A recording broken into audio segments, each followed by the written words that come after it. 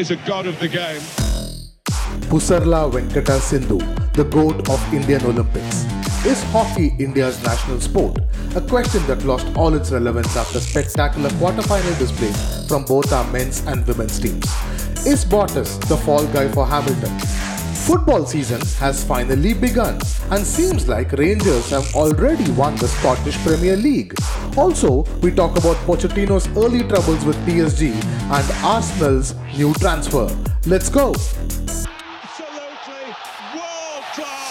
Welcome everyone to episode 20 of Sports Charcha. Yes, we have completed a score.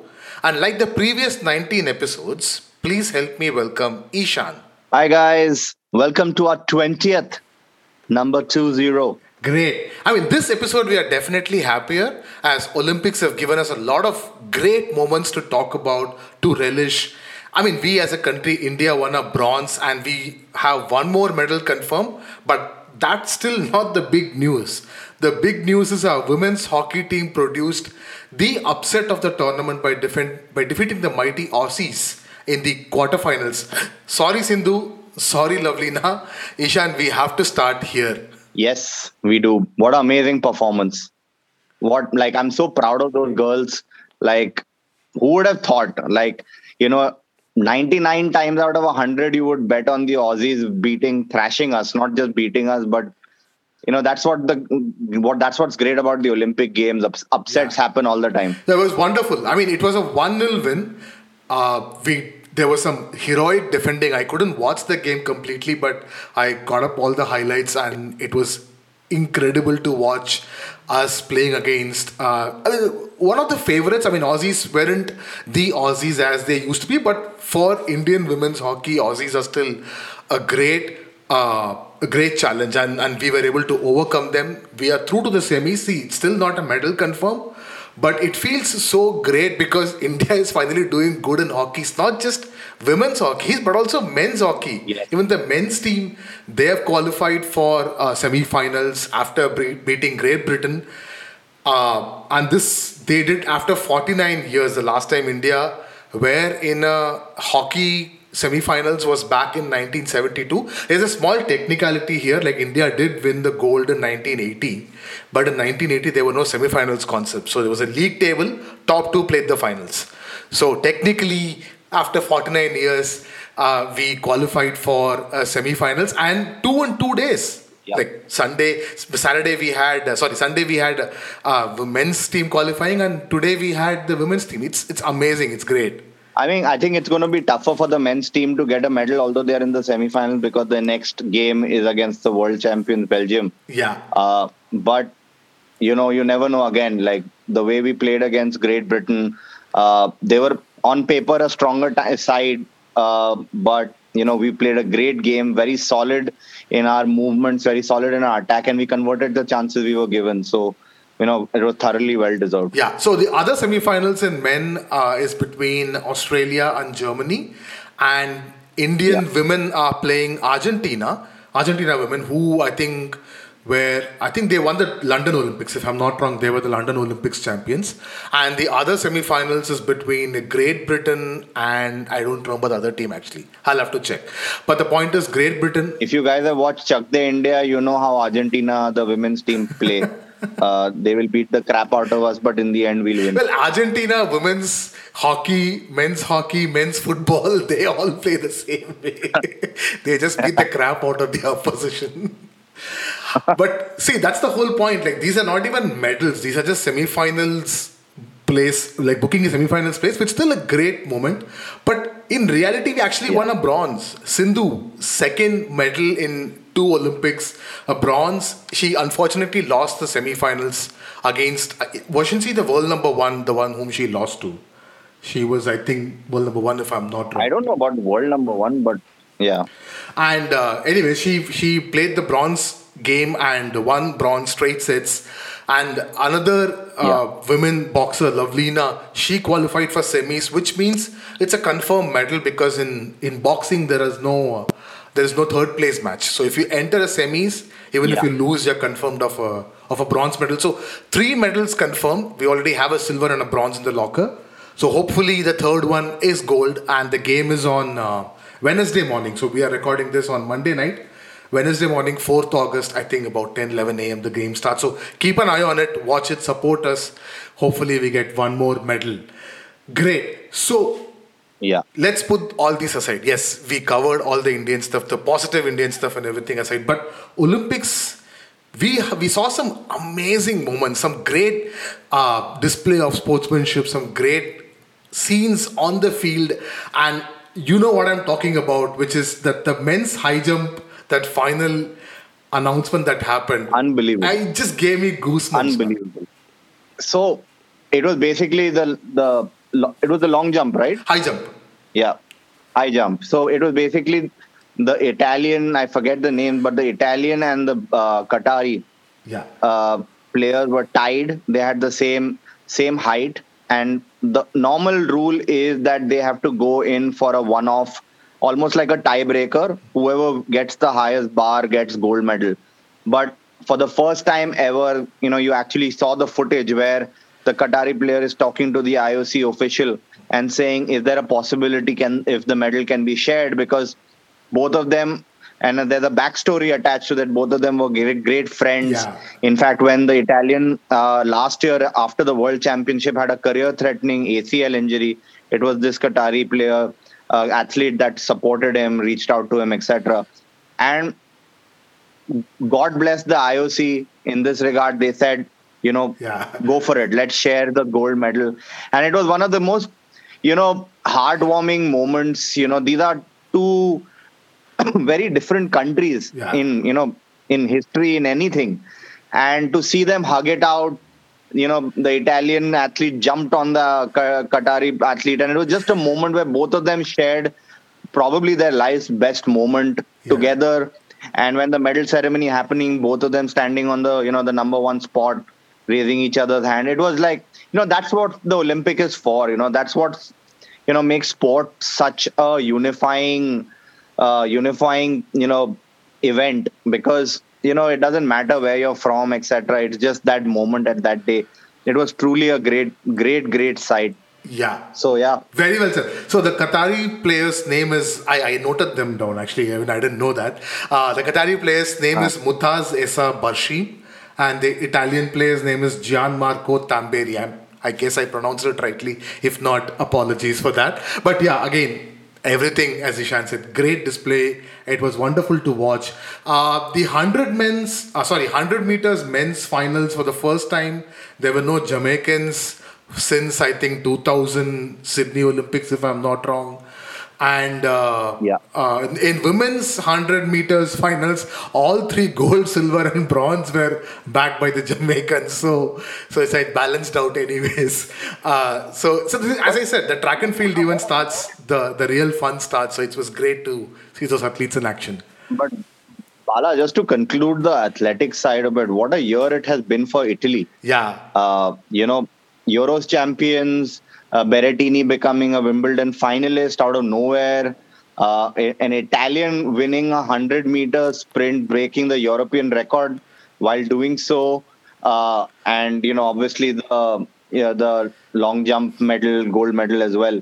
So what a brilliant year it's been for Italy. And after the tragedy of how Italy was affected due to COVID, this is just incredible story for them. Yeah, but not so great for Serbia, especially for Novak Djokovic, who had an eye on the Golden Slam, but unfortunately he didn't even win a medal. He lost the semi-finals to the eventual gold medalist Zverev, and he lost the semi-finals against a Spanish player. I forgot his name.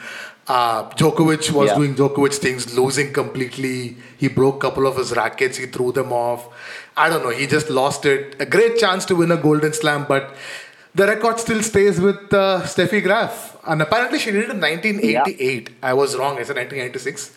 She did it in 1988 when she was, I think, 19 or 20. Like, to achieve that when she was a teenager, that's insane, man. That's insane. But I think just to roll back on Djokovic, I'm not a big Djokovic fan. He's a great player, will become probably the greatest ever. But, there are certain mannerisms that he has. He will never compare to Federer and Nadal in that regard. Losing your temper. He was fine in the loss with Zverev, But in the bronze medal match, he completely lost the plot. Yeah. Like he threw the racket into the crowd, broke the racket, as you said, a couple of times. I mean, that's uncalled for, especially when you're, talking about Olympics and, there are such great moments on the other hand. And you see, a true champion like Djokovic behave like that. It was sad to see. Yeah, not a very great sight for young sports fan to watch. I mean, you can call him a true great of the sport. So, yeah, his on-field behavior he might have to watch out for. Now, talking quickly, rounding up the other Indian performance, one of our equestrian player, I think his name is Mirza, Fawad Mirza, if I'm not wrong, finished in the finals, I think 23rd position, which is still a best for us. The last time we competed in this sport was, I think, 20 years back in Sydney somewhere, I believe. Also, to round up other performances, long jump was a little disappointing. The disc throw finals women's event happened today. Kamalpreet Kaur finished, I think, 5th or 6th, I believe. So it was a little disappointing to see all those things. But these news, the last 3 days, Sindhu winning the bronze, Indian men's hockey team and women's hockey team reaching the semis, they were all great news. So hopefully we'll see more of this. And there's still about 5-6 days of Olympics still left. And we are still in line for at least 2 or 3 more medals. We still have a great hope in wrestling. There is still the javelin thrower. So fingers crossed for India and fingers crossed for more such heartwarming Olympic moments. Great. Yes. So, enough of Olympics. Let's move on to... No, 1 minute. Yeah. Sorry. Just before we end Olympics, a big upset just took place where the Canadian women's team knocked out the American women's team. That's a huge shocker because obviously, as you guys know, the American women's team is almost invincible. They beat them 1-0. So guaranteed not a gold medal for the US women's team this time. So that's a pretty big shocker for them. Yeah. And also for you football fans, this week, Tuesday and Wednesday will be the semi-finals for the men's team, men's football as well.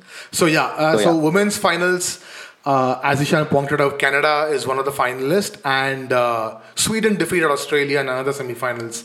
So it's going to be Sweden versus Canada in the finals for the women's gold medal match. And in men's, we have the semi-finals tomorrow. That is Spain versus Japan is the first semi-finals, and Brazil versus Mexico is the second semi-final. So we'll see. Spain is the obvious favorites, but we'll see what happens there. So I think we have covered Olympics completely. So let's move on to the Formula One, the Hungarian Grand Prix. We had an eventful race, an unlikely winner. Bullshit. Bloody. So I've discovered that Mercedes has a tactic. They have a tactic that Bottas's role, because he's out of contract anyway, is going to be just ram into all your competing cars so that Hamilton can just win the race easily. And if you're really talented, try and maneuver and knock Verstappen while you're crashing every car while not making it look deliberate. Bottas did that really well in the first lap as the race started. By the way, for people who don't know, this was the Hungarian Grand Prix. It was anyway, the track was a bit slippery, etc. But during the start, Bottas got off to, he went far too much into the left corner and his brake, he put the brakes on very late. He crashed into Lando Norris. And then it was because it's the start, everyone's close to each other. It was almost like a trickle down. Lando crashed against Leclerc. Leclerc banged against Sergio Perez. Perez nudged Verstappen. Verstappen had a minor damage, but all of these guys, Bottas, Leclerc, Lando Norris, Sergio Perez, they couldn't race anymore. There was so much drama, but I think the highlight of the race was in the last 10 laps where Hamilton was making a surge towards the podium, and our age-old legend MVP Fernando Alonso brought back, his heydays and defended Hamilton in a Mercedes, which is a superior car, in his Renault for about 4 laps in one of them. Like, Bala, if you've not seen it, it is one of the most incredible, moments of driving. The skill involved in defending a faster car or a superior car is just impeccable, incredible. But obviously, Hamilton overtook, but all credit goes out to the winner, a first-time winner, Sebastian Ocon, in the Renault, which is basically the Alpine. Second place went to Sebastian Vettel, and third place went to Lewis Hamilton, which is important for the Mercedes team because now Hamilton is 2 points ahead of Verstappen in the title championship. But yesterday, Vettel was eliminated, disqualified from the race. There's a certain rule where you have to have a specific amount of fuel sample that you need to submit post-race. The Racing Point team could not do that, and apparently it's in the rule book that that's an immediate disqualification. And as a result, Vettel was disqualified, which meant Hamilton took second place, which now means he's 4 points ahead. And Sainz, who was in the Ferrari, comes third. So that disqualification might have a massive effect on the championship race. Verstappen has not looked the same ever since Hamilton knocked him off in the last race. I think it was a psychological damage that Hamilton wanted to do. Obviously not. I won't say he did it deliberately, but it worked. Yeah. But so dramatic, great race. Congratulations to Ocon in his first race. He might never do it again. Great, wonderful. I mean, it's like full drama. And when you said Vettel lost his second place due to such technicalities, it reminded me of the Rush movie when James Hunt Victory gets disqualified because his car was like some 10 inches away from the rules. Yeah, I mean, it was great. It's great. And Hamilton is right now at 192 points. Verstappen is second at 186 points. Third, fourth are like way behind. I mean, Lando Norris is 113, like nowhere near these two. So it'll be these two still on top, and it'll be a tight race. On the constructors' side, Mercedes is at 300 and Red Bull is at 290. So again, it's between those two. So what, we still have another 10 races left. I don't know how many more races left. So another 10 odd races left. Yeah, 10 odd races left. So again, this is going down the wire. So watch out for the next race, guys. So that's about it for F1. Now, we have a lot of football happening, so we'll cover everything in the next section, which is our speed point. So to start with speed point, the first thing is the official season in the French league has started. So they started off, like any other league, they start off with their quote-unquote Super Cup or quote-unquote Community Shield. And they call it the Champions Trophy. And it was between Lille, who were the last year Ligue 1 champions, versus PSG, who were the last year Cup champions. And Lille won, 1-0. PSG, not a great start for Poch. Early troubles, but yeah, meaning I know they won't put too much weightage on that match. It's a one-off, but yeah, meaning it's not a very auspicious start for PSG, which, because they've literally broken the bank to win the Champions League this season. They're going to go all out because most likely they'll lose Mbappe next season. So it's not a very good start, but it's one of those irrelevant trophies. I don't think they won't put too much importance into it. But yeah, congratulations. So one thing what struck me was, like, say, I understand like PSG didn't play with pretty much 8 or 9 of their starting 11. Like to name it, there were no Marquinhos, Verratti, Mbappe, Neymar, Di Maria, like no one. Like if Ramos didn't start, so they pretty much 8 or 9 of their starting 11 didn't start. But still, like you still have players like Hakimi started. He played his first probably official game, you can call it, for PSG. And Wijnaldum came in as a substitute. But even on the Lille side, they also lost many of their star players. Their star goalkeeper left. One of their star midfielders, Boubacar Somare, he went to Leicester. Renato Sanchez is still not back yet. So they are also without their star players, but they were able to win.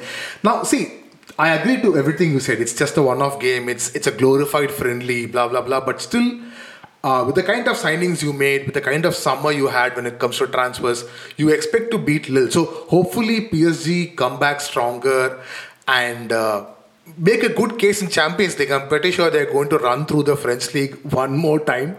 But hopefully they make a good case in Champions League. Now, that's not the only league that started. And again, just to round it off, congratulations to Lille, yet another trophy. In fact, they also don't have their manager. I forgot him. Christophe Galtier is no more Lille's manager. He has gone to Lyon. So, anyways, congratulations, Lille. But that's not the only league that has started. Scottish Premier League has also started. We won't spend too much time on it since because we don't have that many other leagues started. So we're talking about this. Rangers, the champions, won their first game 3-0. But Celtic had a horrible start. Like they failed to qualify for the Champions League and lost their first game against Hearts. So they are not looking good. There's already a lot of pressure on their new manager. So we'll see how that goes. But did you see the European Super League statement released by the three clubs who are still in it? Yeah, no, I missed that. What was the statement? So basically, Juve, Barca, Real, who the three clubs who are still in this European Super League, they filed a case against UEFA for threatening with all those actions against them, sanctions, etc. Yeah. So the court, it was a Madrid court. They fought in a Madrid court, and the Madrid court ruled in favor of favor of these clubs, stating that UEFA can't threaten these clubs with all those things. But UEFA literally said, "Meh, like we don't give a fuck. Like we are going to appeal someplace else, and you guys are still screwed." So see, this is what the statement officially released by all the three clubs together. So one couple of quotes I noted, like it was very funny. So one thing they said that UEFA has established itself as a sole regulator, exclusive operator, and unique owner of rights of European football competitions. This monopolistic position in its conflict of interest is damaging football and its competitive balance. As shown by ample evidence, financial controls are inadequate. Released by Barcelona. Like, hey, man, hello, they're Kettle. desperate. Hello, Kettle, you're black. Oh my God. Meaning I feel sad for them, but they've dug their own graves, man. Yeah. I mean, how ballsy for them to point fingers at UEFA and say that, hey, you didn't handle finance properly. Anyways, but this is not over yet. It looks like this is going to continue for a while. It's just a pure ego fight between these three clubs and the UEFA. Just to add a side note, I don't know how many of you know this. Juventus' current presidents, Andrea Agnelli, and UEFA's president, Ceferin, they're actually pretty close friends. One is the other person's son's godfather. Oh dear. I don't know whose son's godfather, but they're that close. So it feels, back of the mind, it feels like a family fluid. There's some unspoken trouble between these two, and they're trying to sort it out outside their family. So I hope that happens between Aguero and Messi this season. Oh, great. So any other major footballing transfers that has happened? Jack Grealish interest have increased. Manchester City have officially... Harry Kane didn't show up for training today. Oh, which basically has obviously raised speculation that he might be going to City, but Harry Kane did that last season as well and didn't go anywhere. I still feel that Harry Kane is not leaving. It will cost City a lot of money to let go, meaning to buy Harry Kane, especially if they're planning to buy Grealish as well. If I were City involved in the City transfer, I would actually go for Kane over Grealish, because midfield is one position where City are already very strong. But there are rumors that City are open to offers for Riyad Mahrez and Raheem Sterling as well. I don't know who will go out and buy them, because as we just said, there are three European heavyweights who are now European crybabies who don't have any money. And Bayern won't buy such players. So I don't see where they will fit in. But, anything can happen. City are capable of buying both, because, as you said, FFP is off the table this season, I think. So they will also take advantage like how PSG did. But yeah, man, like that's one of the major things going down in the transfer season. Ben White made his debut for Arsenal. For people who don't know, he was the third highest record signing for Arsenal at 58 million. Came from Brighton. He did pretty well. He did a goal line clearance against Chelsea. It was a friendly game. Arsenal, but showed their true colors of being absolutely atrocious in defense. But however bad they were, Timo Werner still couldn't score a goal. He was horrible again. Havertz scored a great finish and Tammy Abraham scored the other goal. So yeah, I think not much has happened in the transfer mill, especially in the Premiership, because where the action is, United have been very smart, finished most of their business very early, very unlike United. I think with Woodward going, I think a lot of, transfers are happening very quickly. So that's great for them. So yeah, pretty much all the major points are covered. The season is actually slowly starting. Champions League qualifications towards the last round of qualifications are happening. So that's happening this week, Tuesday, Wednesday, and probably will happen after 2 weeks again. Many clubs are in it. Europa League and the Europa Conference League qualifications all are going on. The first official game of the English Premier League season begins the coming Saturday, 8th August. The Community Shield game between Leicester City and Manchester City. So that will be played at Wembley. So that earmarks the beginning of the Premier League season. So probably next episode is probably the last episode. We'll cover a lot of non-football because the episodes post that we'll be back to talking about football. UEFA Super Cup is there, but that we'll talk about in the next episode. And I think next week what I'm going to do is I'll just give 5 minutes to what happened in the NBA draft for people who are interested. I'll also talk about a couple of trades that might happen, might not happen. We'll spend a couple of 10 minutes on the NBA next week as well. Yes, I will prepare some questions. I have some questions. So that will be like a question and answer session so that listeners can also understand. So great. I am totally looking forward to the next episode. So until then, it's bye-bye from Bala. Bye guys. Bye from Ishan. See you next week. Thank you everyone for listening. If you enjoyed what you heard, please make sure you hit the subscribe button. And also please, we are literally begging to rate our podcast on whichever app you are listening to. It not only helps us, but also new listeners to easily find our podcast. You can also reach out to us on Twitter @SportsCharcha. A big shout out to the Jam Room Audio for our theme music. You can follow the Jam Room on Facebook @the Jam Room Audio. Bye. Absolutely world class.